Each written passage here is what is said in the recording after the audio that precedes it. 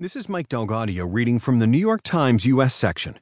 Trump could save more than $1 billion under his new tax plan, by Jesse Drucker and Nadja Popovich.